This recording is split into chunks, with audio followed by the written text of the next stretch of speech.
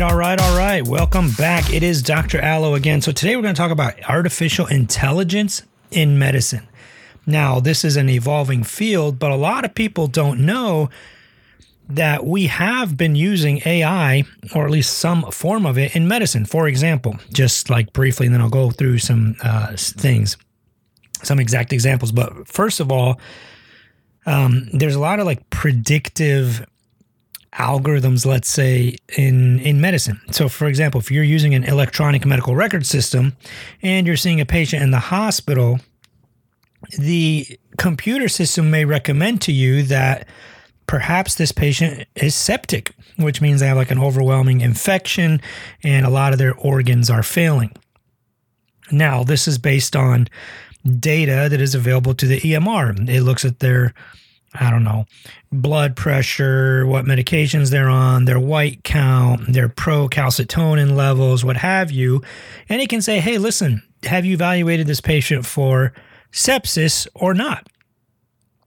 That happens quite a bit in medicine, even in today's EMRs without any of the advanced, AI stuff. That already happens. So that's not something new. Also, another thing to understand, maybe I'll bring an expert on here to discuss AI, artificial intelligence, and how it's used generally speaking, and then how we can use it in medicine. So there are two forms of AI, basically. One of them is these algorithms or predictive models, sort of like what I discussed earlier. Also, like you see this in imaging. You do a chest x-ray, and we've been using this in medicine for a very long time. The AI or the computer can evaluate certain areas in the lung that look a little bit different than other areas of your lung, and it highlights those areas for the radiologist to look at and focus on. That's one thing. Simple little algorithms, simple mathematics, things like that. That's not AI. I mean, that is an algorithm and it is an AI. The other aspect of artificial intelligence is this machine learning.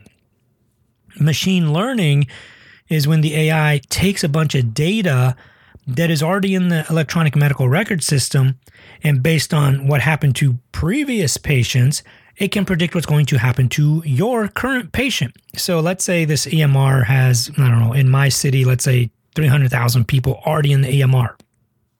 And some of these EMRs have millions of patients. They say that now, something like 75, maybe 80% of the population's medical records are on an electronic medical system. I would argue that it's even higher than that. I think that one was just Epic, just the Epic electronic medical system, which is just one of them.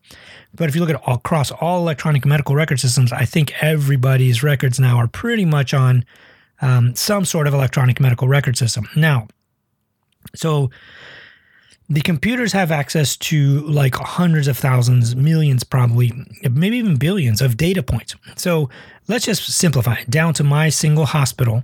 If there's 100,000 patients in there, and when the majority of them had these 5 things, whatever those 5 things may be, if they had these 5 things, we know that in 7 months, they're going to have this other thing that you probably want to get ahead of.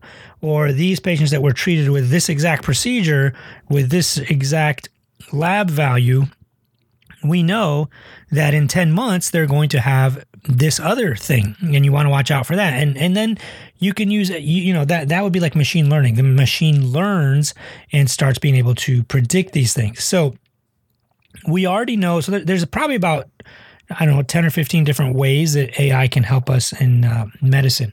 And some of them we're kind of already using, like in pacemakers, for example. I implant pacemakers. They can sort of adjust to the patient. Some of them have very intelligent computers and algorithms on board where they can adjust to what the patient has, their activity level, how they feel, their fluid buildup, especially if it's a pacemaker. Especially if it's a defibrillator. It can notify you that their volume status is up. Patients with heart failure, it can trigger an alert and notify us in our office the next day or that same evening, that night when they go to sleep, that the patient's building up fluid, and we can get ahead of it before they end up in fluid overload, florid heart failure, hospitalized for 3, 4, 5 days, and we could have just adjusted their diuretic slightly. So that already comes into play already as it is. And yet, like I talked about, the number one place that AI probably fits right now is medical image analysis. We know that in radiology, maybe even pathology, that there's a lot of abnormalities that are picked up by the AI more accurately, even sometimes, depending on the study you read, than what the physicians are able to detect. So that's the main concern. The biggest concern that doctors have is, when is AI or machine learning going to replace us, if ever? Is it going to replace us? And we'll get to that towards the end. The other area where I think it may make a difference is in virtual assistants, whether it's electronic. Like right now, for example, if I do a Zoom meeting and I talk to members of my community, we do these weekly Zooms, right? We meet once a week. We do a Zoom. Everybody asks their questions. We look at everybody's goals. Did you lose weight? Did you gain weight? What does your lipid panel look like? Did your LDL go down? What medications you're on? Those kind of things. Virtual after the Zoom meeting, this virtual assistant called Read.ai takes my Zoom meeting, summarizes it into key chapters, into bullet points, a summary, what we discussed, the topics that were discussed, all of that, and I can paste it into the live replays area as a text. So my community members can go and access those replays, or just read the summary first and decide from the summary if they want to commit to watching the entire program. And that's just one simple way that the AI is helpful with these, like, quote unquote, like virtual assistants almost.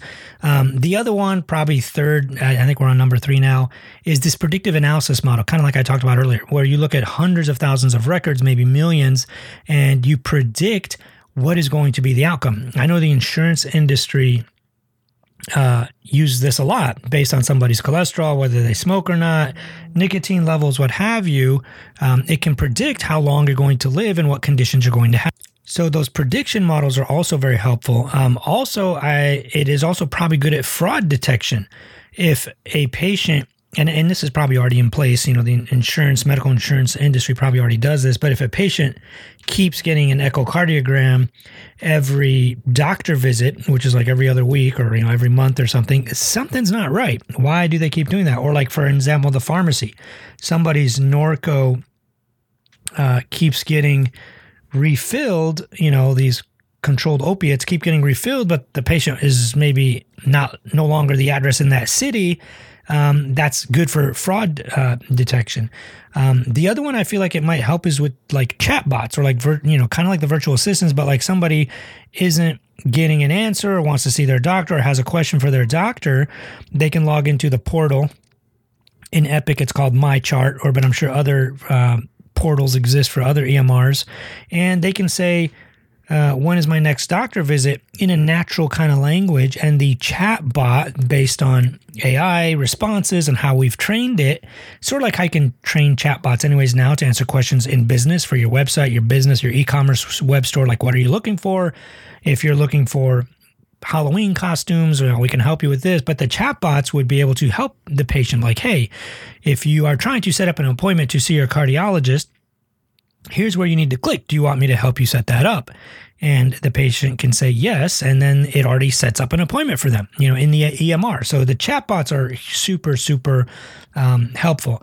Another one, I think we're on like 5 or 6 now, would be maybe more, would be automating manual workflows. Like, for example, in our office, if somebody had a stress test and it's pretty much normal, automatically the AI would be trained to call that person, send them a text message, notify them on their phone, what have you, that, your test results are pretty much normal. Or if the test result is not normal, let's say your magnesium is a little high or something, it can send you a message saying, hey, your magnesium is high. Here's what to look out for.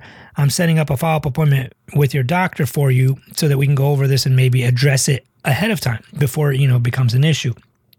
Another one, I think would be something like AI-assisted diagnosis. If your doctor is a little bit puzzled, a lot of people have gone to ChatGPT and said, hey, I have the following symptoms, and they list like 10 or 15 symptoms. What disease do I have? And then the ChatGPT spits out a high likelihood possibility. Like if you have worsening fatigue, worsening shortness of breath, edema, swelling of your feet, what do I have? The AI can spit out, well, based on what I know about you, you may have heart failure, and we'll set up an appointment for you. So all of that helps. Or if the doctor, for example, is a little bit puzzled, they're doing their note after they've seen the patient, and they are trying to figure out, well, what does this patient have? They've got a kidney function of this, a liver function of that, their brain is this, here's what we have the ventilator set at, what have you. You can click a button, for example, and it'll say suggest diagnosis or suggest next steps or suggest therapeutics, suggest procedure, suggest something. The AI-assisted diagnosis and treatment would be fantastic. Another area which I think is probably a little bit more advanced is maybe an AI-assisted drug discovery. So, for example, if we know that the molecule called BP528 exists, and it seems like based on genomes and DNA and mRNA analysis of these patients, because of the Human Genome Project, we know that this person has gene 523, that we know that BP892 or whatever I said earlier, this molecule may help patients with this exact problem. So let's say somebody has diastolic dysfunction. This has been the bane of cardiology for a while. People with preserved ejection fraction, but they have heart failure. Their heart pumps fine, but they have heart failure symptoms, and it's not due to anything else. Well, based on their genetics and based on what we know about certain molecules and the way they reacted to this medicine or the way people react to that, we know that maybe if we make a molecule called this, where we slightly turn this or add a hydrogen or an oxygen atom or whatever it might be, that we may be able to fix that exact condition. And AI and machine learning can spit out hundreds of these a year, maybe a second even. In 1 second, these huge, IBM's Watson, for example. It's a supercomputer. Maybe we'll get somebody from IBM on here. Actually, I know the exact person that would be perfect for this. My brother, actually, he works for IBM. He's huge into the AI field. We'll get into that. Maybe we'll bring him on. But for example, those would be examples of what the computers could suggest in terms of, well, let's try this molecule on people with this. So that would be another thing. Another thing, I don't know, probably 8 or 9, is these wearable devices. A lot of medicine now is being pushed towards home monitoring. We have these devices we can put in patients for heart failure monitoring. We have devices we can put for glucose, these continuous glucose monitors for diabetics. We have devices that can check blood pressure. There's this new wristband that you can wear that you calibrate to a automated cuff, and it can warn patients if their blood pressures are too high or too low. We have pacemakers. Biotronic pacemakers, for example, can detect based on impedances, based on some algorithms, whether or not somebody's blood pressure is dropping, and it can give them extra heartbeats to maintain their cardiac output so that they don't pass out. We also have these beat drop algorithms or rate drop algorithms. The Medtronic pacemakers, for example, have this feature where if somebody's heart rate suddenly drops from 80 to, let's say, 40, or 60 points or 20 points, whatever it might be, that it triggers a response where it kicks back on and gets their heart rate back up to 80 or whatever it might be. So that makes a huge difference. So these wearables also can track your sleep. They can track your heart rate variability, blood glucose. This can help with diabetics, sleep monitoring, fatigue, etc.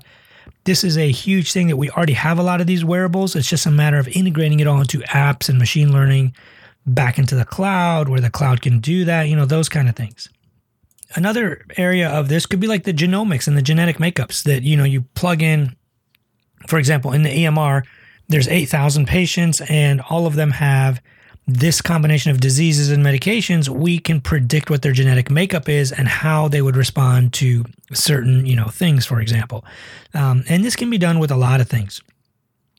We can also have the computers or machine learning figure out what, how to, but not just sequencing genes, but based on the sequence, which medications people would respond the best to if needed. Or will they respond just to exercise? Can we just put them on this specific exercise program and it would work?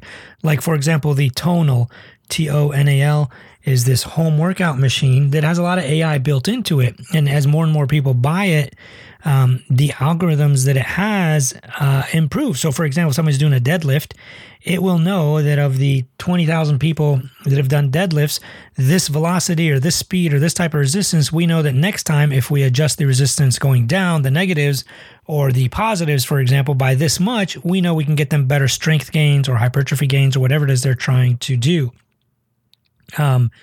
Another one is probably these like augmented realities or virtual reality.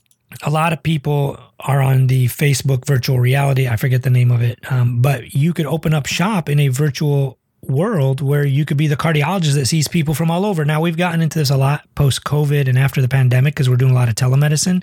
But this could be an area to explore. What if we have these virtual offices and these virtual patients? We could probably treat people all over the world, and we could probably treat a lot more people. Like imagine somebody is in Jordan, for example, and you have this really rare condition that only physicians in the United States really know what to deal with. Instead of telemedicine, maybe they can do it in this augmented virtual reality world. So I think that would help as well. That's another way you could use.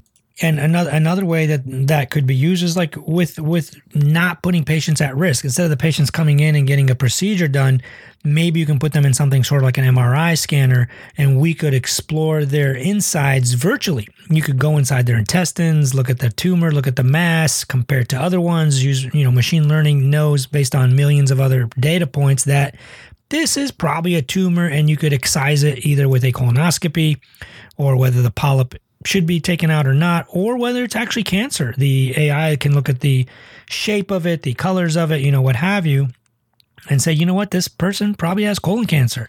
Another way, I think we're up to like 13 now, would be like the telemedicine assisted AI.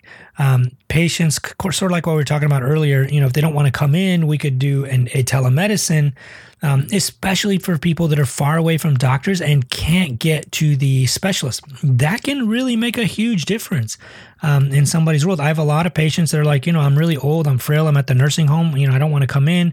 My volume status is good. What can we do? Well, we do a lot of telemedicine with their nurses and the staff at the nursing home saying, hey, listen, this person, the biggest, most important thing for this person is to keep them out of the hospital, keep them out of heart failure, keep them out of whatever it might be, thyroid storm, I don't know, asthma attacks, panic attacks, whatever.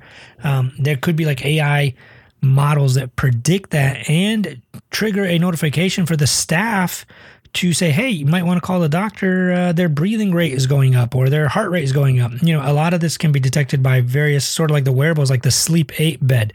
If you guys don't have a Sleep 8 bed, I'll put the link in the description. But these Sleep 8 beds have incredible amount of intelligence. They know how well you sleep. They know how you're breathing when you sleep. They know your heart rate variability. They know your temperature. They know what temperatures you like. The AI adapts to how well you're sleeping. It knows that if you're not sleeping that well, it could drop the temperature a little or heat up the temperature a little or wake you up with a vibration. All of these things are already possible and already functionality. So this is where I think AI is headed. Now, the final question, which all of the doctors ask me. So the reason I know a lot about AI and whatnot is because I'm involved in technology. My first job was at a computer store building computers.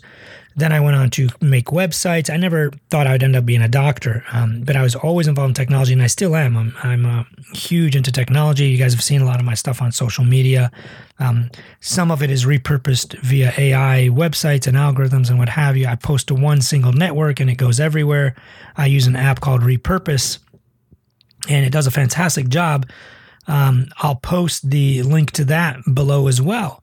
But if you are a content creator and you want an easy way to make one piece of content and have it distributed to hundreds of platforms and then eventually respond and do all that, there's an app or a website called Repurpose. It is fantastic. It even takes away the watermarks and whatnot, and then does a great job of repurposing your content, and you don't have to do it. You just post to one place and just move on. Later in the day, you can come back and just answer some questions or respond to comments.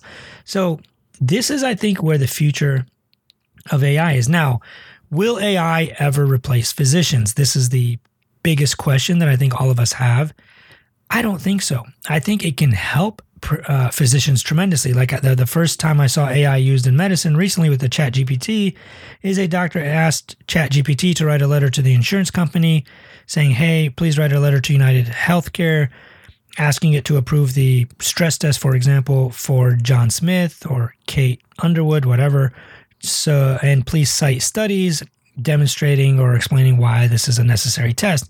And the AI did a good job and the stress test got approved. And I don't remember if it was a stress test or whatever it was, but it was something like that. And it worked. it actually.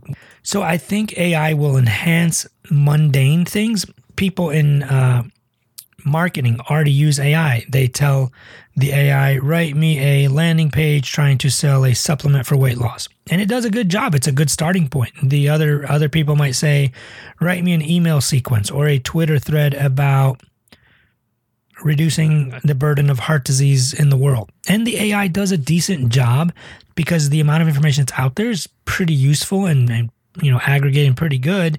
And it can predict that pretty well. Now, there are cases where the AI does a really, really bad job. I asked ChatGPT once to help me with a patient with heart failure, not because I needed help, but just to see what it would say. I asked it once, I said, hey, my patient is on, I think, metoprolol or carvedilol and Lasix. What would you suggest next? They have heart failure that appears to be getting worse. And it suggested a beta blocker, not realizing that carvedilol was already a beta blocker and that they were already on it. So obviously I could probably say, well, they're already on a beta blocker. What else do you suggest? But I didn't do that. But basically you got to be very careful. The other thing I think the pitfalls of AI, when you ask ChatGPT, for example, tell me about LDL cholesterol, please cite studies and describe why you need to lower LDL cholesterol, for example. It will do that. It will write you a nice little article, 3,000 words, whatever you ask it to do. And unfortunately, though, when you ask it to cite studies, it will often make up studies. And then you go and search these studies and they're not found. They're not accurate. They're not real studies. And you ask it, well, why did you make up these studies? The AI will say, the ChatGPT will say, well, I thought that's what you wanted. Now, Google, their AI, Bard, B-A-R-D, is trying to distinguish themselves from ChatGPT by saying, well, we only provide accurate information. We won't make up data. We won't make up studies. We won't just tell you what you want to hear. We are like the rulers of the internet, and we have access to everything, and we will tell you only the correct information. So I think that's a huge issue as well, is falsifying information or all of that. So I think there have to be some protections in place to keep the AI, to protect humans from the AI gone wayward. You don't want to put people on a beta blocker if they're already on a beta blocker. You don't want to cite a study and use that as evidence of something. And I know a lawyer did this. I know there was a lawyer where they wrote a thing, and I don't know what it's called, a brief maybe for a lawsuit. And he asked ChatGPT to help him, and it came up with all these fake lawsuits to help support his case when it didn't really support his case because it turns out it was all fake.